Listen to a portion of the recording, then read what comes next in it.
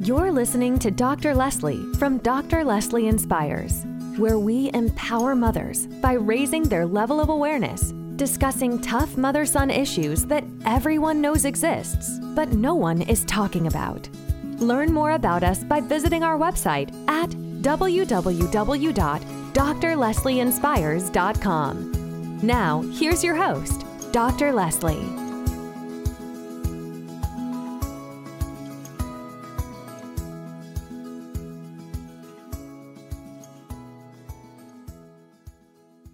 Hello, and thank you for joining us on this podcast on today. This is Dr. Leslie, founder and CVO, Chief Visionary Officer of Dr. Leslie Inspires, an organization that was born or created to transform mother-son relationships. And so having said that, today we're going to talk about boundaries and enmeshment.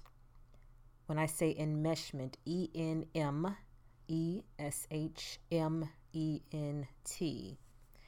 And remember, everything that we talk about here is something that I see often. And a lot of the things that cause this problem, which is mothers enabling their sons, it has to do with we're really trying to deal with the mother so that the son and the father and ultimately the whole family can be impacted as a result. Because we understand if mama's not happy, nobody's happy. But anyway, let's talk about boundaries first. So we understand that boundaries are a big deal when it comes to abusive families because they can be distorted in so many ways. The type of boundary problem that most people recognize as abuse involves neglect. So when the boundaries between parents and children are so marked that the children feel unloved and ignored. A more misunderstood boundary problem is that of something called enmeshment. But before I talk about that, I want to talk about what boundaries mean to you, if you can think about that for a second. So really, boundaries should tell you who you are. Without a clear sense of boundaries, you really are not going to know who you are because people can really walk all over you. Boundaries and a sense of self go hand in hand. So somebody that has, I was going to say real boundaries, but somebody that actually has boundaries, you know, you can walk up close to them. They might say, hey, you're getting too close, or don't touch me. And somebody that doesn't really have boundaries established, you know, that might be your doormat type person. So our boundaries are like maps. They help us find our way down the road of life. And they show us where the unsafe places are in relationships so that we can avoid them. And they also show us how to protect ourselves in all other areas of our lives. So a boundary violation occurs when another person trespasses on another person's personhood. Ooh, that was my stomach. Did you hear it? So when one crosses the line and tries to control the feelings, attitudes, behaviors, choices, and values of the other, these violations can cross relational, physical, spiritual, sexual, or emotional limits of another. And it can be difficult for some people to actually make the distinction between the two. And so when we talk about enmeshment, the boundary problem of enmeshment, is often misconstrued as an enviable closeness. Like people might think, oh, they're so close, they have such a great relationship. But in reality, the person is actually struggling to assert their autonomy. They're struggling trying to be their own person. So when we talk about enmeshed families, they completely blur the boundaries between parents and children.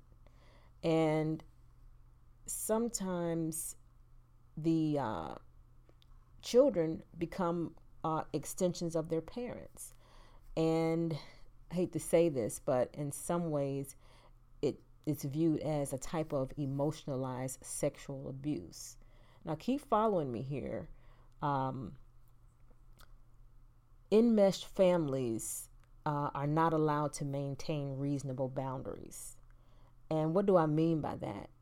It's actually seen as cruel treatment of parents and a type of betrayal. Why? Because enmeshed in their eyes is proof that the parent loves you. And when one parent loves another child, and of course in this case we're going to be talking about mom. Mom loves her son so much that she does so much for him, and she may even love him in she may love him in a way that looks unnatural, that may even be unnatural. And it seems like the son should be grateful for it because he's got a mother who loves him, right? But the mother may be talking to him about how ungrateful he is for the love and the attention that she gives to him. And so it's also reinforced by society, just because they're on the outside looking in. That's why you can't let everybody in your business, and you can't just look at things the way they are without having the full picture. But loving parents are interested in involved parents. And this is what enmeshed parents appear to be on the surface. They appear to be loving and interested and involved in every area of their children's lives. And so the thought that interest and involvement could be excessive usually doesn't occur to people who are on the outside looking in. But people up close might say, oh, wow, that's too much. That's over the top. So enmeshment can be a way for parents to extend themselves and make up for the disappointments in themselves and even in their own lives. Many mothers can accomplish things that they never could themselves, but they can accomplish them by living vicariously through their, let's say, daughter or son. Or perhaps that son can be the husband that she never had. So the thought that the interest and involvement could be excessive, it usually doesn't occur to most people. So enmeshment can be a way for that mother to either finally have the son, or the husband that she finally wanted, because she has more control over him.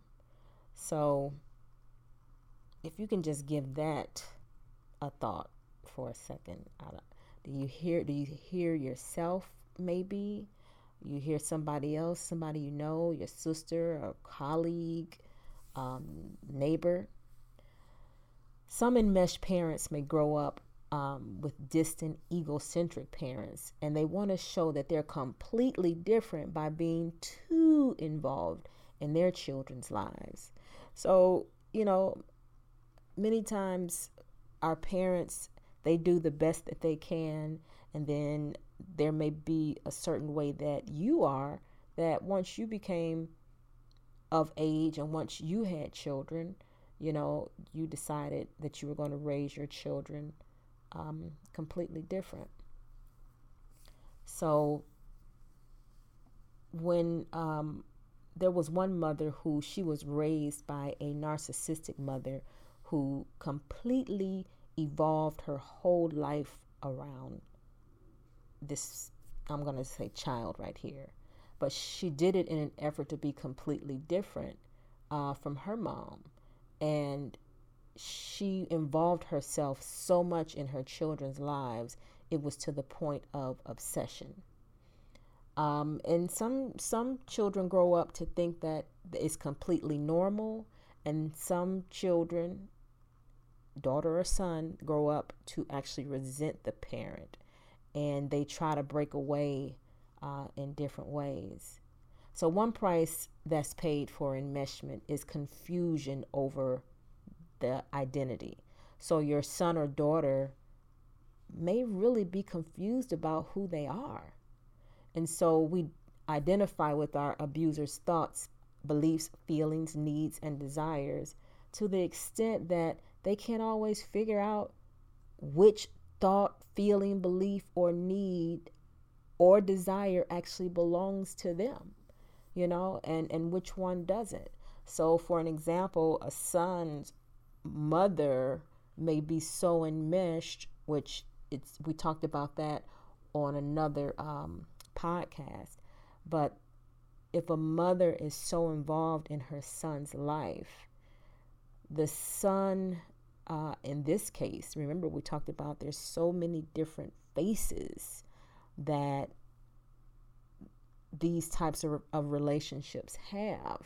The only thing we can truly say is the mother is enabling, but there's a lot of things that go, there's a lot of situations that go into that actually define the situation. And that's why everybody's situation is completely different. So when a mother is completely enmeshed in her son, and if you have a daughter and you're listening, you can look at it as being, your daughter, or were you the daughter, or do you have a daughter or a son that you're actually doing this to? So we have to really think about the role that we are playing in our sons' lives. As the mother, are we enmeshing ourselves into our son's life to the point where he doesn't like green beans, and he probably really does like green beans, but he doesn't like them because you don't like them? That sounds a little, different, but it could be, And then when you're talking about intrusiveness can also be a part of enmeshment, because those parents are constantly in the face of their children. So mom is constantly in the face of her son. She gives advice for every choice he makes. She has something to say about everything he says, everything he does, everything he wants to do. She has an opinion about everybody who's involved in his life. And she believes that she's acting as a wise guide. She believes that she's doing the role that she's supposed to be doing as his mom.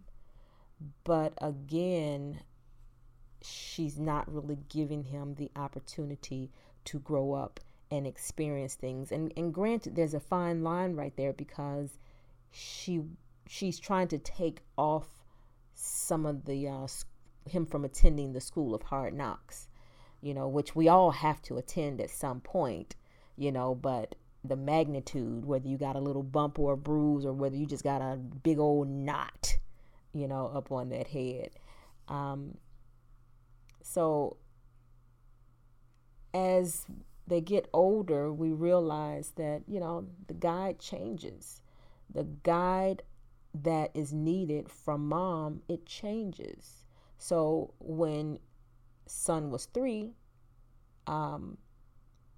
she might have been very aggressive even then, might not even wanted him to fall on the ground, she might have had challenges with him actually being a boy, and that is when the balance of a man comes in. Let that boy go. He's fine. He'll be all right. And so somehow she's still keeping him under the same guidance when he turns 23, then 33, 43, and 53. And she still doesn't want her baby to fall down. So when we talk about enmeshment and intrusiveness, they are a little different, but they play off of each other. And in enmeshment, the parents or the children are actually seen as an extension of the abuser. I don't mean to say abuser like that. They're an extension of their parents, or they're an extension of mom. And I mean, that's a hard pill to swallow, to be considered or to be labeled or to be even in the same category as an abuser. But here's the thing. I mean, nobody's listening to this. Listen to this in the privacy of your own home. But I'm telling you, I see this all the time. And what happens is, if your child is 12, if he's 22, if he's 32, if you haven't recognized it yet, by the time he gets married, you will recognize it, because there will be some instability there about, one, how he views you and how he views himself. So they may still feel the same, think the same, and believe the same things that you did. And if you're more intrusive, that's more about control. So we do understand that there are a lot of controlling mothers out there. And we do it not because necessarily we just want to control our children's lives, or we want to control our son's life, but we just want the best for them. But we have to be real with ourselves. We have to be real with who we are and the type of parent that we are, because we are continuing to evolve as parents. You know, you shouldn't be mothering, you shouldn't be the same type of mother at age 16 and 26 and 36 as you were when your son was 6. And you have to realize that. And if more than one person is telling you, you know, you need to stop and you need to leave that boy alone, or if someone is actually telling you the things that you are actually doing to your son, Mom, it's time to listen, you know, because nobody, I don't think, is trying to keep you away from your son. But I think it's also a time to really examine yourself and examine the type of boundaries that you have for yourself, because everybody has to grow up. Everybody has to, you know, do for themselves, and everybody has to think for themselves. You know, we can always turn back to, the son can always come to you for advice, but there's a point in time where your advice should be solicited, and you can keep the unsolicited advice or guidance to yourself until they ask for it. I'm kind of reminded of Waterboy right now. And